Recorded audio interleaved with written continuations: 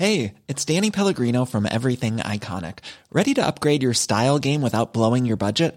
Check out Quince. They've got all the good stuff, shirts and polos, activewear, and fine leather goods, all at 50 to 80% less than other high-end brands. And the best part? They're all about safe, ethical, and responsible manufacturing.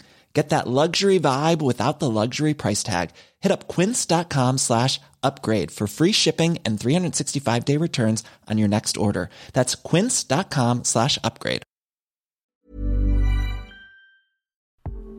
Hello, you're very welcome to Changemakers. I'm Claire McKenna, talking to people at the forefront of change. But you should never underestimate the power of conversation. Through the information we share and the conversations we have, we can all be part of the change process. Hello to you all. I hope you are doing well. Here in my world, we're embracing spring like never before. Feeling the weight perhaps of what's happening in the world right now. Sunshine, bright evenings and mornings, and even the bobbing daffodils have been making their presence known and lifting our mood.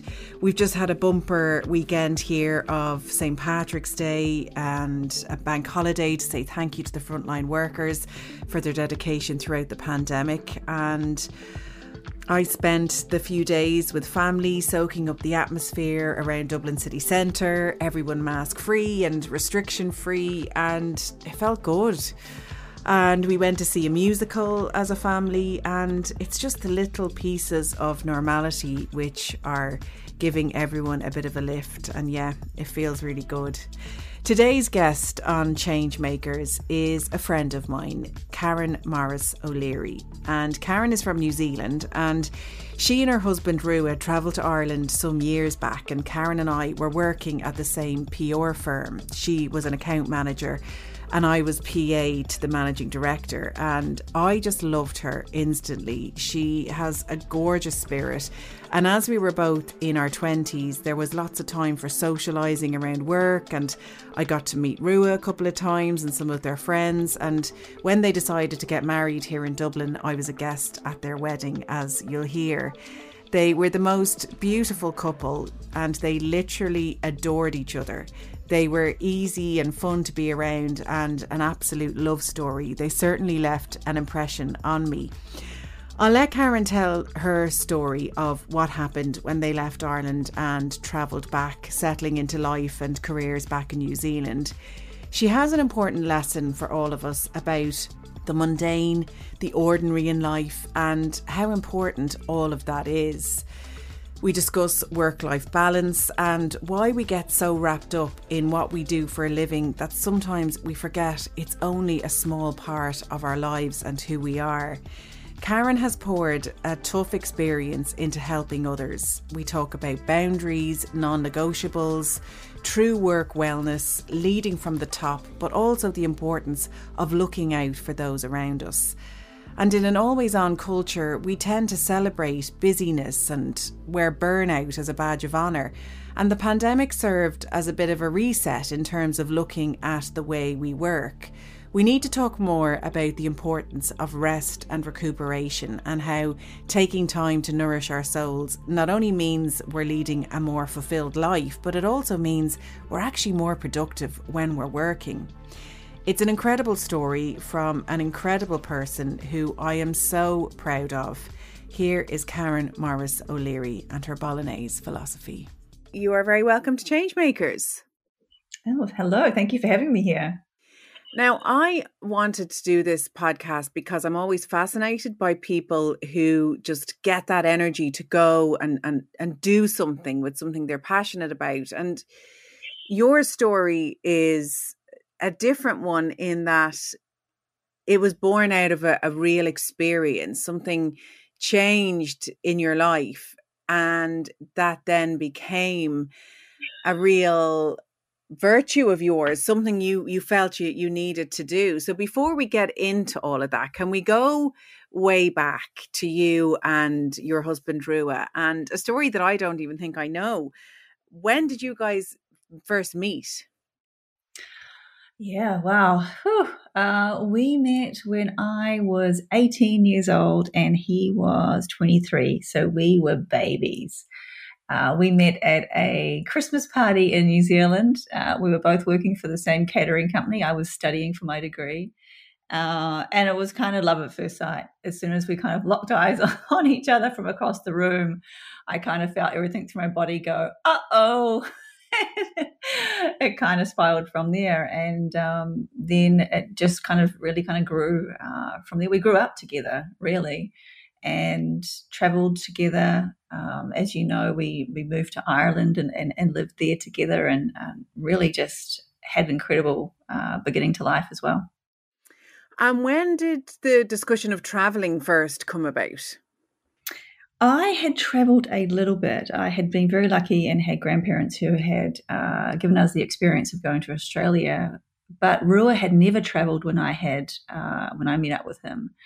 So immediately I knew it was the number one thing we had to do. So it was going to be his first ever OE experience at 25 years old. And we talked about a few things, and then we really decided, let's go to Ireland as the first ever trip, because we wanted to live and work overseas together as a couple. And he had his grandfather was Irish, who had left Ireland and moved to New Zealand, obviously years ago. So he had an Irish passport, half New Zealand Māori and half Irish. So that really landed an anchor for us on where we were going to travel to for the first time together. And did you stop off at loads of places on the way or fly straight into Dublin? We stopped off in Thailand on the way. So that was Rua's first ever experience. And I remember arriving there and wanting to go out immediately and leaving the hotel. And I felt him kind of pull back a little bit, because coming from New Zealand and then wandering straight into a crazy city where we were in Bangkok. And then I realized, okay, right, this is fully new for him. We stopped there for a few days, and then we came straight to Ireland. And I remember coming off the plane, hopping in a taxi in Dublin, and Rua so excited to tell the taxi driver that he was half Irish and half Māori, and wanting to tell him that his name was Rua, which is a New Zealand Māori name, not knowing that it also meant red in Gaelic. So it was a very funny conversation, our first few moments. And what's it like to do the opposite? Because here in Ireland, we go away to the sunshine, and, we go to Australia, we go to New Zealand, we go to Thailand on the traveling trip. That's one of the most popular ones. What's it like to do the opposite, to leave the sunshine and come to the grey? We were just so mesmerized by the people. Like, I know you guys must hear this a lot, but everyone in Ireland welcomed us like we were long lost friends. And that was just an incredible experience. So regardless of the weather, there was so much warmth in the people I'm still blown away when I think about all the moments we had and all the people we met. And of course, we worked together in a company, you and I, and you did lead quite a settled time there, didn't you? You were both working, both in a house share. Like, it was quite a settled time. The traveling stopped. You really lived for a little while. Yeah, we decided that we really wanted to feel all the parts of Ireland as well. So we based ourselves in Dublin. We had friends who were living in London and traveling huge amount distance of time to get to work. And to us, that sounded terrible. So we knew that we had it lucky. We were living in Dublin. We were in Dublin 2 down by the canals. I would walk to work and meet you. And we just knew we had a much better setup. And during the time, we just traveled every weekend that we got to all parts of Ireland and really experienced as a tourist that way. And you got married here. So when did that decision get made? Yeah, we were engaged when we arrived. So marriage, working out when the wedding was going to be was always on the cards. And then because Rua had an Irish passport, and our time there was just, we were loving it. We knew we wanted to get married there. We knew we wanted to get married on the canals and really do that in Ireland. So we did that in 2002. You were there. You were one of the guests. It was a hilarious night.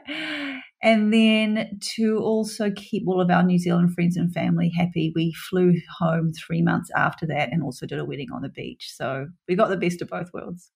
Absolutely. And then your time in Ireland came to an end. Did you both agree on that at the time? Did it just feel like the right time to move on? There were a few things that kind of came into factor. One, we were starting to really kind of miss family and friends, and we felt that through Rua. And so there was a call made there. And then I also came home one day and realized that I wanted an entire industry career change. So two things came into and collided together. I was in my job and sitting in a meeting in an ad agency, and two Kiwi creatives were presenting to me. And I realized that I wanted to be on the other side of the table as a creator rather than a account director, which I currently was. And the best place for me to do that was either going to be going to London when the course looked like £18,000, or coming back to New Zealand, being with friends and family for a course that was 10,000 New Zealand dollars. So that was the call that we made. I came back and changed my entire career, and Rua and I got to be closer to friends and family. And that's so interesting. That's something else I didn't know. And like when I think about you at work, you were always super organized, super on it. So to flip to the creative, obviously you still need all of those skills. It's not just flighty, but was that a change in your mindset as well, or did you just carry those skills over? Yeah, I think, well, I know that the skills have actually really helped me. So I've talked to a few people who jumped from suiting and account service into creative roles.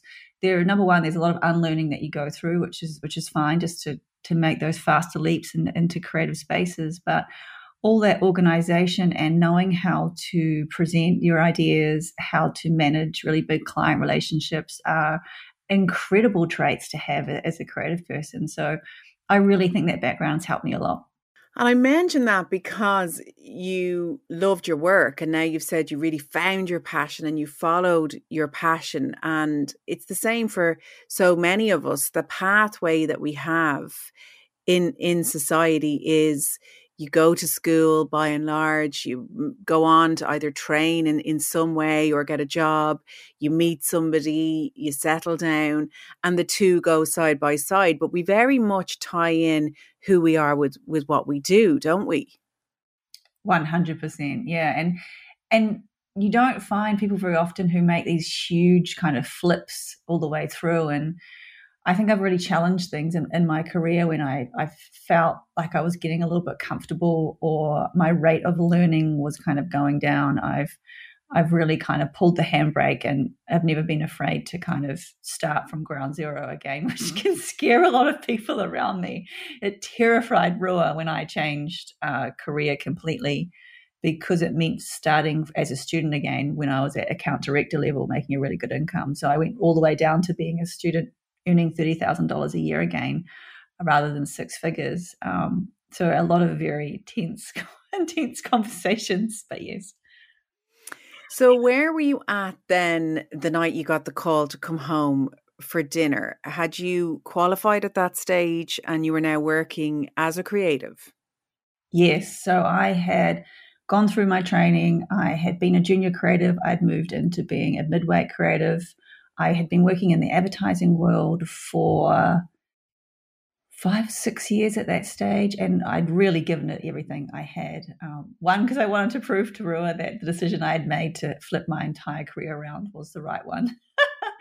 So I was giving it a lot, probably, I know too much. The night I got the call from Rua to come home from dinner, I was working late in the advertising agency.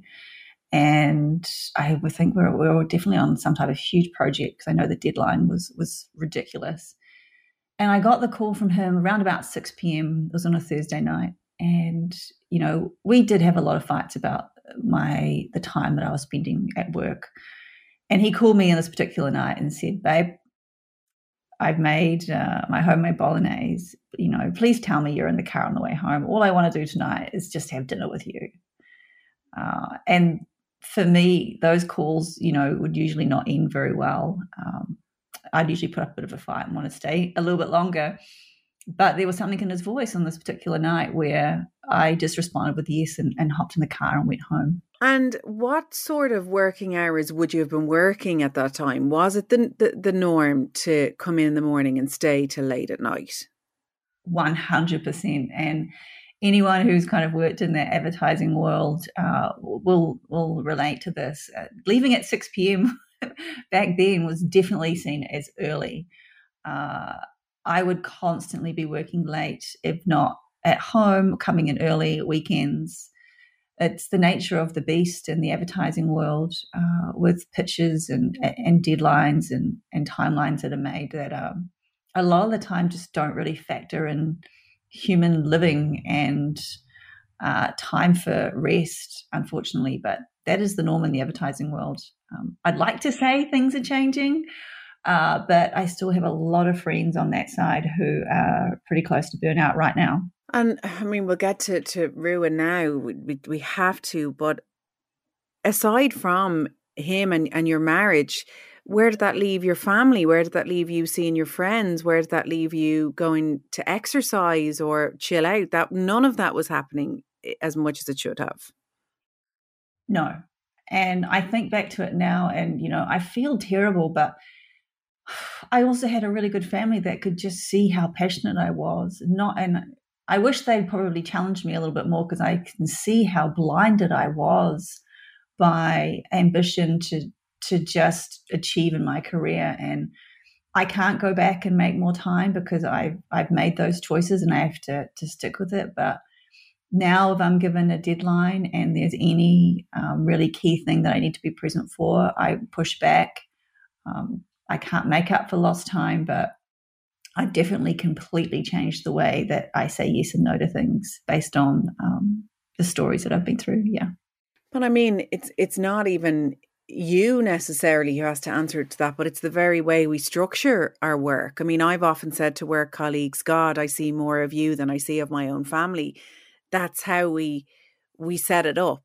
But we'll get into that a little bit more about how we can create those boundaries. But you did go home that day. And I think what's important as well in your story is you went in to tell your colleagues who were all getting ready to stay and order in pizza and work into the night that you were going to go. And what was their reaction? Yeah, and I had so much anxiety walking back in to say that I was leaving at 6 p.m. I was like, oh no, the guilt that washed over me in that moment. I could feel it now when I think about it, which is crazy.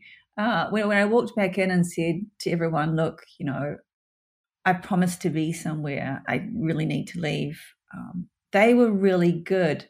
And that was massive for me. The fact I was always kind of there late, so I think they were caught off guard, and they knew it was really important to me because I'd never kind of walked in and announced, hey team, I need to be somewhere, I'll catch up with you guys in the morning. They were very supportive. They all said, of course, and kind of let me go. And I think that's just a really big part of where we are at the moment, is how we support each other, how we understand what is important for each person. It's just such a big thing. Avoiding burnout doesn't happen individually. It happens as a collective when we look out for each other. So you went home. What do you remember from that night? I remember arriving in the driveway and giving myself a little high five for only being 20 minutes late. I remember opening the front door, and there he was with this huge smile on his face because he was equally as happy that I'd made it home. And he handed me his bowl of bolognese that he had already. Really, really, really proud. A really good bolognese, by the way. And we had a really lovely night in. We watched a romantic movie that I was surprised he let me watch because he didn't want to watch it the previous night. And it was just a really lovely, great night in together. Now, he went off. Was it for a friend's weekend, or it was some kind of holiday he left for the following day? Correct. Yeah, he left to go to Sydney for a boys' weekend away. I was planning to go, but I had work, so I had decided not to go and to give myself some space. So he was going, and it was the first trip he'd ever taken without me there, which was that still, kind of sits with me a bit as well. Sometimes it's best to just leave the boys to it, though, isn't it? That's what you're thinking. Let them go, have their fun, of course. But I suppose it became symbolic because you got a call from that weekend, didn't you? Who was the person to call you? Yeah, I did. It was a series of events that kind of rolled out, really, where there was a moment where no one could work out where he was, which is very unusual for him. Usually I get a call or a text, and I had put it down to the fact that I hadn't packed his phone charger. So, a typical wife is always like, oh, it's my fault. His phone's died. We can't quite get hold of him. He's going to be fine. And then I got the call that there had been an accident and that he had fallen and had died instantly. So he was on a boys' weekend in Sydney and had tried to be typical Rua, which is 10 foot tall and bulletproof, and tried to leap from one space to another in a car park, and had slipped and fallen, which is, that was how we lost him the kind of following day, really. So that bowl of bolognese that we had together was our last meal, and I just go over and over in my head all the time. I'm just so thankful I had that night, as normal and as ordinary as it seemed. We had that, and I can't even imagine what it would have been like if I had have missed it. And I've seen you talk about it. You have a video up on YouTube, and you've become a keynote speaker to people on this. And you say, did I tell him the bolognese was amazing? Did I say I love you? But then I think what you've said there is so important. Just that ordinariness. You were there. Sometimes that's all we need, and I bet sometimes that's what you really crave when you miss him, is the really boring, simple stuff. Oh yeah, I've had many comments, even things like his snoring. Like the things you used to complain about. I remember being a few months into the grieving process and just breaking down crying and thinking, God, I just want to hear him snoring next to me. The one thing that I used to want to nudge him in the ribs for, I would have given in anything just to be annoyed by that sound again. But yeah, you kind of really take stock of all the moments, and especially in those last few months, like, you go back over it like a tape recorder in your head. Did I tell him the right things? Did he know that he was loved? Did I really take as much time as I could to remind him how much I loved him? But yeah. How did you piece yourself back together? I don't know how you did it. I'm sure the weeks and months after that shock were a blur. Yeah, like I was so lucky. I had the most incredible support system around me, like unbelievable. A best friend that was just with me every single day, Bex. I had an incredible friend, Tara, who moved back from the UK and lived with me to look after me. The most incredible friends and family who were just all there as I broke down in epic proportions. And they just were there and held me as I went through it. But that whole first year was just my body. I mean, I lost so much weight. I just wanted to run from everything. Social anxiety was huge. I tried to return to a working environment a couple of times and just got really big panic attacks and would retreat back to the house. But was just really open and transparent with everybody along that process, and just did what I could. But I'm just so thankful for the support that I had around me. They really helped me get through it. I don't know what I would have done without them. Was there a turning point, or is it a gradual thing that you just start to get stronger? I've thought about this a lot, and I was in that first year and I was still in a real grief hole. It was still dark. I have moments of being really happy and joyful, and then I'd just plunge into the darkness. And I sat and thought about it. It's like, what do I do? What do I do for myself to really turn the corner? And I came to the idea that I needed to plunge myself into something else to give me perspective. So I packed up my stuff and went to Africa as a volunteer to help build classrooms over there in a little place called Gulu. And I did that for about 5 weeks. That was the best thing to help me sort out my own head and to understand the importance of my life in this world and what I can do how I can offer and to help and be of service. So the turning point for me was to understand how to return up out of the grief and to offer service to others. That was my turning point, 100%.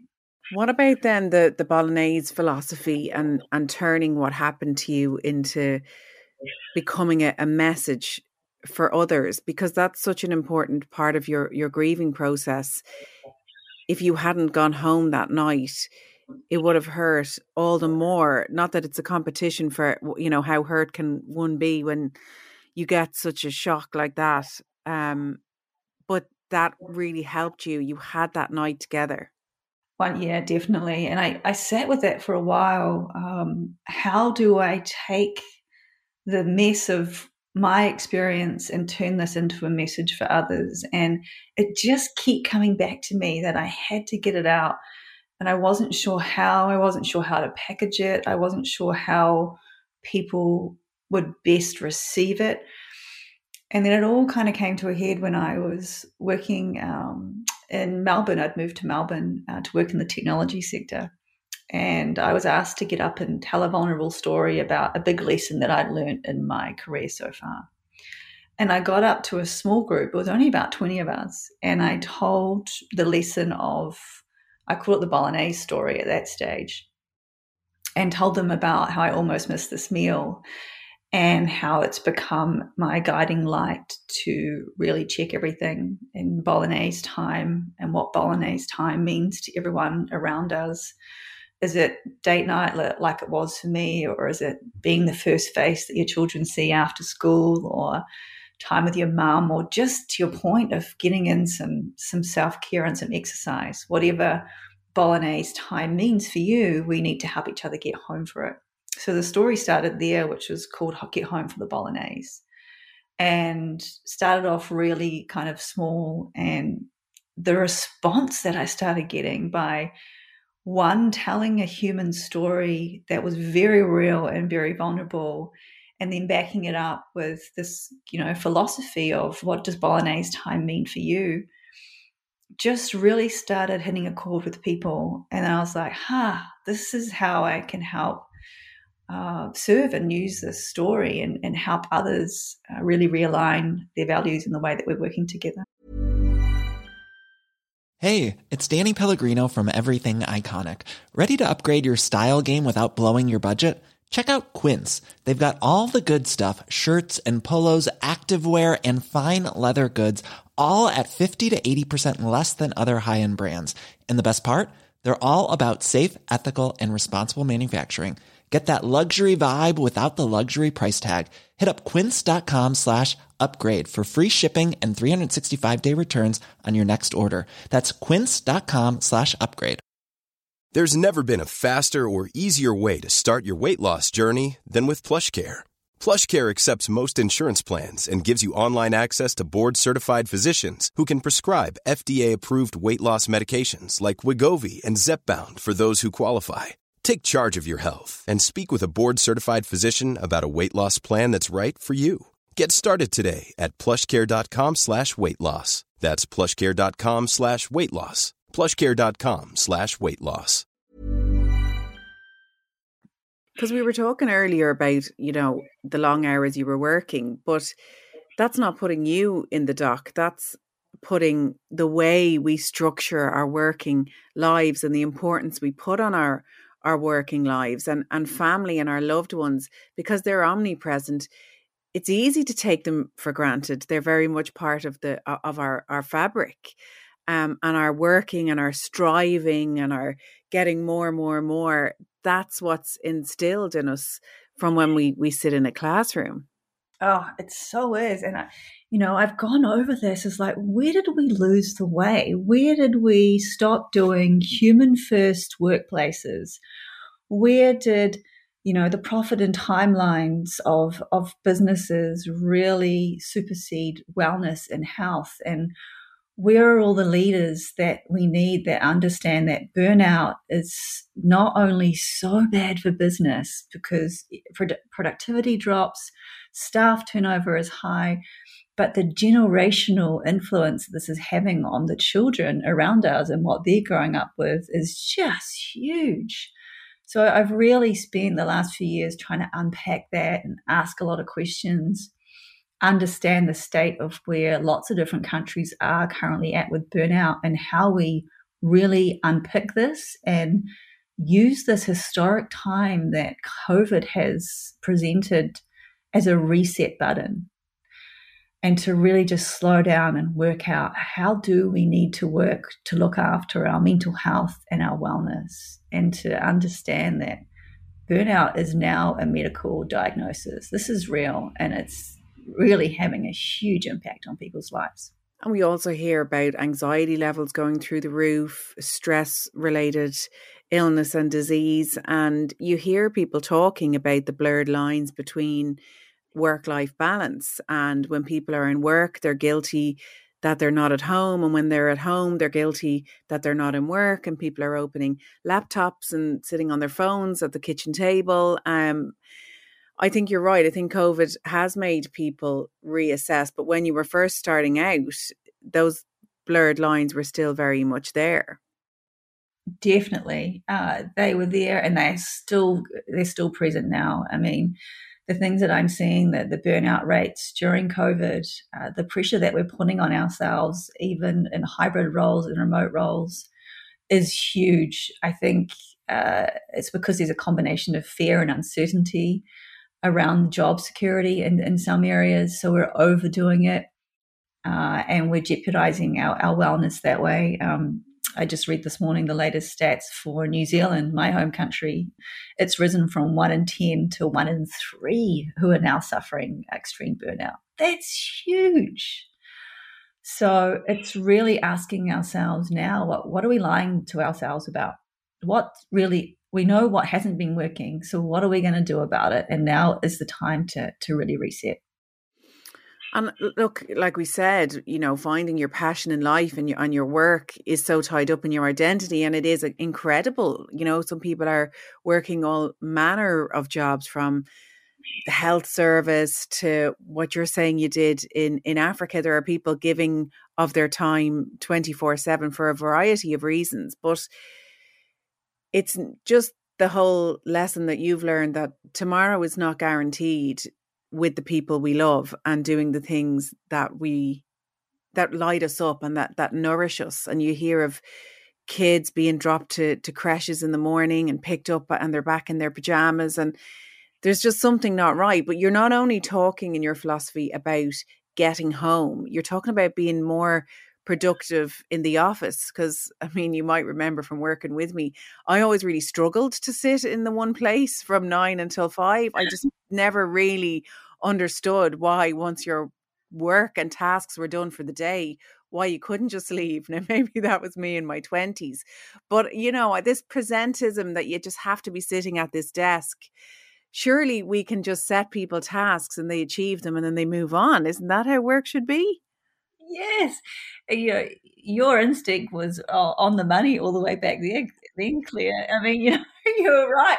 There were these, part of this culture has always been be in your chair, be present. There are some cultures that are really heavy on that. There's a term in Japanese culture which is linked to dying at your desk. So, which blows my mind that there's even a word for that. So this is what we're up against as far as conditioning comes from and being seen to be present. But you're right. To really look after people is to understand we just need to work out champion productivity during work hours. And then if tasks are completed, how do we then champion rest so that person comes back even more productive the next time? And then it's really guarding each other's time off as well. I mean, one thing I've seen, and I've been guilty of this, we book time off to go and get much needed rest and rejuvenation. Next thing, we're still just checking a few emails in the inbox. Then we're responding to a few little office fires that we need to put out because no one else will be able to do it unless we get in there and fix it. Next thing we know, our beautiful time off that we really need with friends and family and to rest is already 20 to 30% eaten up with work. So it's as much on us as individuals to reset these boundary lines as it is for the teams around us to make sure we're doing it as well, because we're really shortchanging ourselves at this stage. And if we shortchange ourselves from wellness and rest and time with people, then we shortchange the world, and it just changes what we've got to give. And it is one of our human rights to rest and have leisure, which is something I've only heard from you. Yeah, the right to rest. So the right to rest and the right for adequate recovery time from working as well. It is from the United Nations Bill of Human Rights. And I never knew it was in there either until I started doing a little bit of research. And when I found that rest isn't as a human right, it really set the tone for so many things that I approached after that.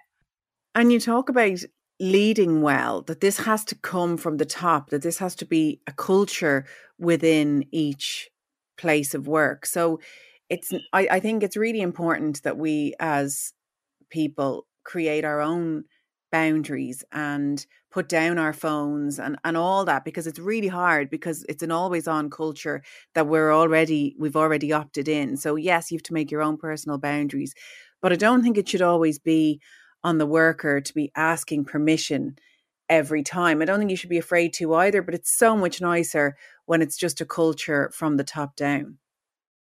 Agree. And it depends what environment you are in. Like, I really look for ways to help and meet people wherever they are.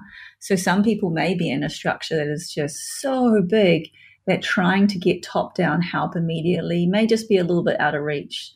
So the way I like to try and frame it is maybe it's just starting with finding one person that you can team up with to look out for each other. And if you can get, top-down leaders to do this, fantastic. That's the best way to do it. But also, find one other person to back you up. Find your Bolognese buddy who's going to check on you on a weekly basis, and you can support them as well. So coming at it from both angles, I think, is the best way to do it. Yeah. And just this idea that busyness is not a badge of honor and burnout is not something to be congratulated. You want to keep an eye out for a team member and say, you head home, let's go. So you've been approaching different companies. It's morphed on from that talk that you gave. What kind of take up have you had? I mean, you're living in the US now for one of the biggest tech companies in the world. Have they adopted the Bolognese philosophy?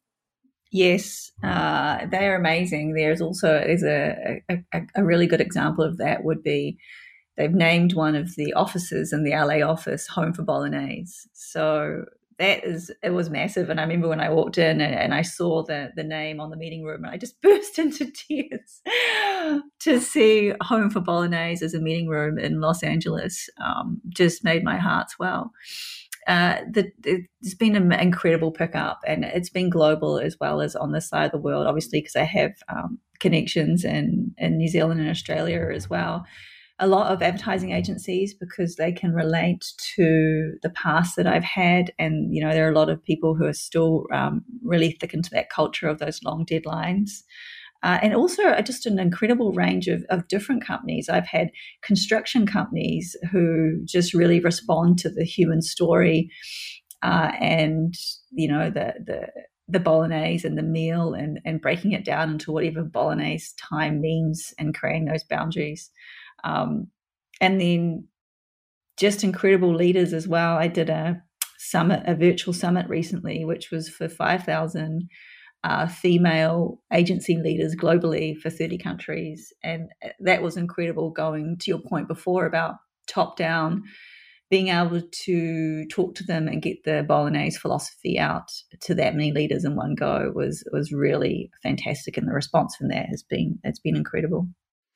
I mean, you're very much into spreading the idea that Bolognese philosophy is for everyone. It cuts through race, gender, religion, and you find whatever it is that you need to nourish your soul. But I did want to ask you your thoughts on men and women when it comes to the work-life balance. And is it something that you think can be harder for men or women? And I think of it because I read Sheryl Sandberg's book. She's the COO of Facebook, her book Lean In, and one of her boundaries is she doesn't miss dinner with her kids. And when she took on the job, that's what she said it was. And I kind of remember thinking, I bet more women do that than men. I think it's nearly harder sometimes for men because it's just not been done before. Women are kind of stepping up in the workforce, so that's a little bit different. Whereas men, it's a complete flip. What are your thoughts on that? Yeah, and it's a really interesting conversation because I've had a lot of men respond to the Bolognese philosophy with huge emotion. So I've seen guys just break down and cry when they hear the story and they are reminded that jolt of being caught in the haze of, just skipping those family meals.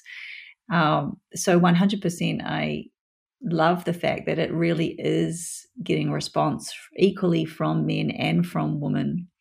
I love seeing women lead the charge by taking it, especially as you said with Sheryl, like just having that one boundary of dinner time and really sticking to that and letting everyone around you know that that is your non-negotiable Bolognese time, is making sure that you're always at the table for dinner with the kids. But yeah, I think guys do struggle because there is a certain conditioning to the way that they have always been seen to be working as leaders. And I'm always super excited when I see really big male leaders of huge, big companies adopt this and really kind of set the precedent from the top down and lead by example. I had an interesting conversation recently about how do people in bigger companies set the boundaries for everyone else, like their suppliers and their clients and their customers. Like, how do you get into this ecosystem?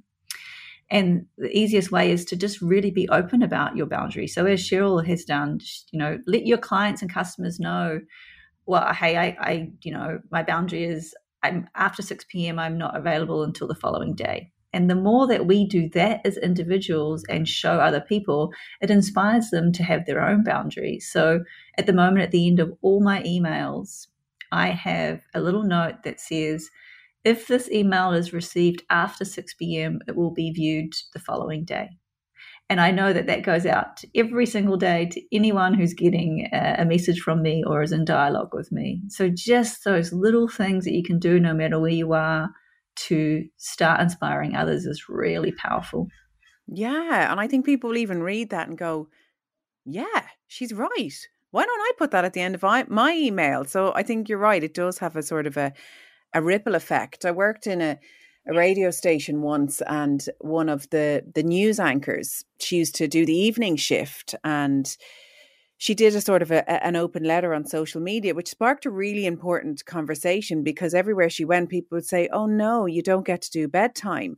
And yet her husband was never asked that. And like I say, she sparked a really important conversation, but I never had really thought about why nobody ever asked her husband, because sometimes sympathy can seem like a patronizing term, but nobody had any empathy that he was missing the family time. Whereas at least it was there. I hope we're beginning to break down those gender roles, particularly with all the work you're doing. So aside from some of the tips you've given for people with their personal boundaries, how does an organization take on your Bolognese philosophy?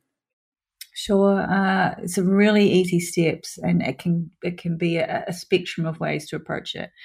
Number one is go to bolognesephilosophy.com. There is a video there that you can send a link to anyone in your team and really get them to open up a crucial conversation about what Bolognese time means to people around you. So the first thing I usually recommend is to set up a meeting with any of the immediate people around you in your circle, whether that be with one other person, whether you are a manager and you are in charge of, the well-being of your staff. Create a meeting, send out that link. Then if everyone feels comfortable, have a call and go around and ask people what Bolognese time means to them. What are their non-negotiable reasons that they need to stop, to rest and be nourished and to be with loved ones? And I tell you what, you'll learn things about the people around you that you have never learned before. And it's never been more important to do that. And that's just a really easy, free thing that anyone can start to do now. Once you understand what Bolognese time means to the people around you, you can, really understand how to structure timelines, what best works for people, and, just create a much happier and more nourishing environment. A next step would be, on the website, you'll also see I've created a workplace agreement or a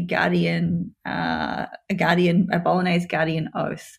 So the agreement is just something that sometimes we just need to physically sign and date something to declare that we're on board. So the workplace agreement actually is an agreement to just look out for each other and to honor each other's Bolognese time, no matter what it may be. And then the personal oath is just you finding one other person that you are really deciding to clear to back and to look after on this journey in the workplace. So those are two ways in that are really easy and approachable. And it just starts the conversation. So it's not just something that's said at one board meeting. It's very much an inclusive thing that everybody talks about and everybody gets on board with. You touched on it earlier, this time of COVID, and I certainly saw it. I know I've interviewed a woman a lot about remote working, and she says, look, being jammed up in the corner of your bedroom in the middle of a pandemic with your laptop on your knee is not remote working.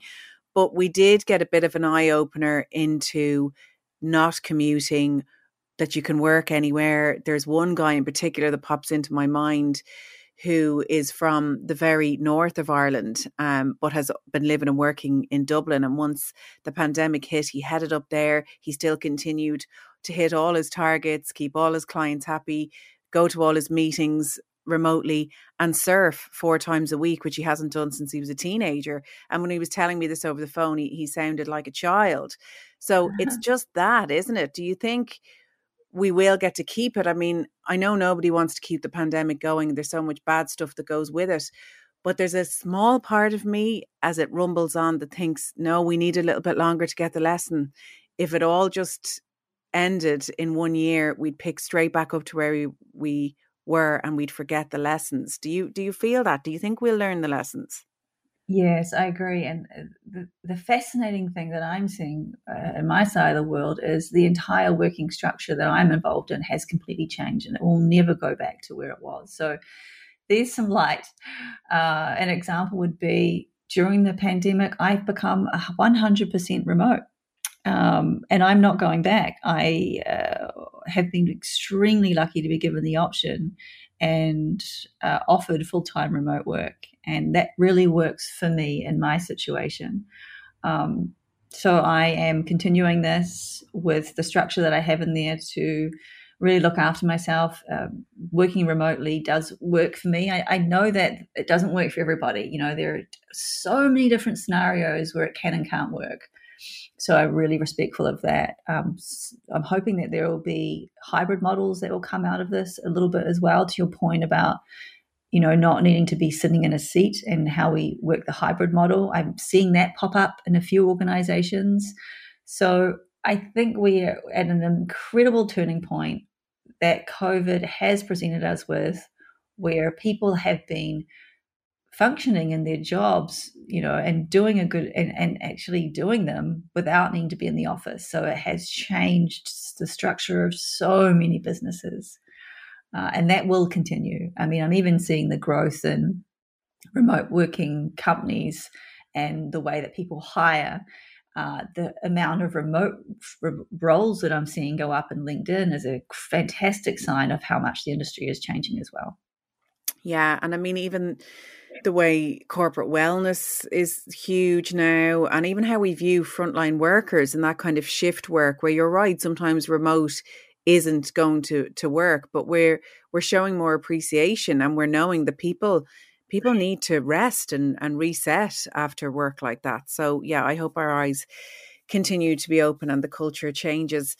What about you then, Karen? How are you these days? Do you get to find your bolognese? I know you've continued to travel. Travel became a big thing, and now you're settled in California. Do you get to mind yourself and find your bolognese?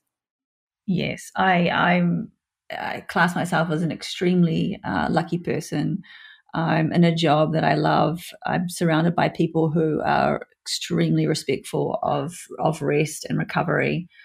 And I really did kind of have made the most of things so far. So when I overnight living in LA, when COVID hit, had no office, and I was like, hang on a minute. So I don't have to go to the office, but I'm working 100% remote. I can pack up my place and go somewhere else and work. And it's like overnight, slowly trying to process, what does this mean? And like, okay. And so I've traveled around America for the last year and had time in different places, and really made the most of being in places where I could step out the door and get that rest and recovery, and really enjoy traveling while still working full time. Obviously, from the lesson that I've learned, I am constantly aware of making sure that I'm putting my best foot forward as far as rest and recovery for all those around me.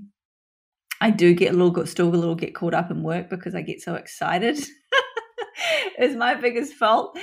And I need to take those moments and those times. But morning for me, and I have my rules, which is I really need to exercise in the morning and have my space in the morning. So as a remote worker, people really think you're going to be online at 7 a.m. because you're not traveling, but you still need to protect that time in the morning because that's your time. And then at night, I always need to see the sunset as one of my non-negotiables, so that I know that I haven't missed a day by being at work. So I protect those times. I protect those times.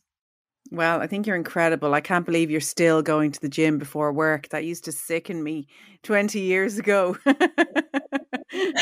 And you still do that now. But what really gets me more than anything is your huge heart, and that you've turned something so tough into something so beautiful and a message to everybody. And I'm so glad that you got to make it home for bolognese that night and have your last dinner with your gorgeous husband, and that you have chose to live even after that heartbreak, and to watch you have such an incredible adventure as you are now. Thank God for social media, so I can see where you are, and you really are grabbing life with both hands. I applaud you 100%. Thank you. I'm glad, just really glad that I found a way to, as I said before, turn my mess into a message, and it just helps me make sense of it all in a way to remind people that this happens, and I know people have experienced that even more with COVID, with losing loved ones at a much higher rate than, sudden death like I did with Rua. But these things happen, and we're in a forever themed world when our time is finite, and we just can't forget that. Well, people can find out more at bolognesephilosophy.com. Karen Morris O'Leary, thank you so much. Thank you, Claire.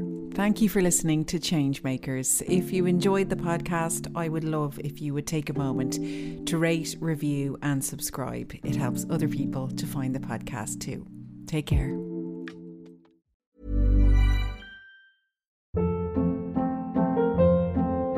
Hold up. What was that? Boring. No flavor. That was as bad as those leftovers you ate all week. Keke Palmer here, and it's time to say hello to something fresh and guilt-free. Hello Fresh. Jazz up dinner with pecan-crusted chicken or garlic butter shrimp scampi. Now that's music to my mouth. Hello Fresh. Let's get this dinner party started. Discover all the delicious possibilities at hellofresh.com.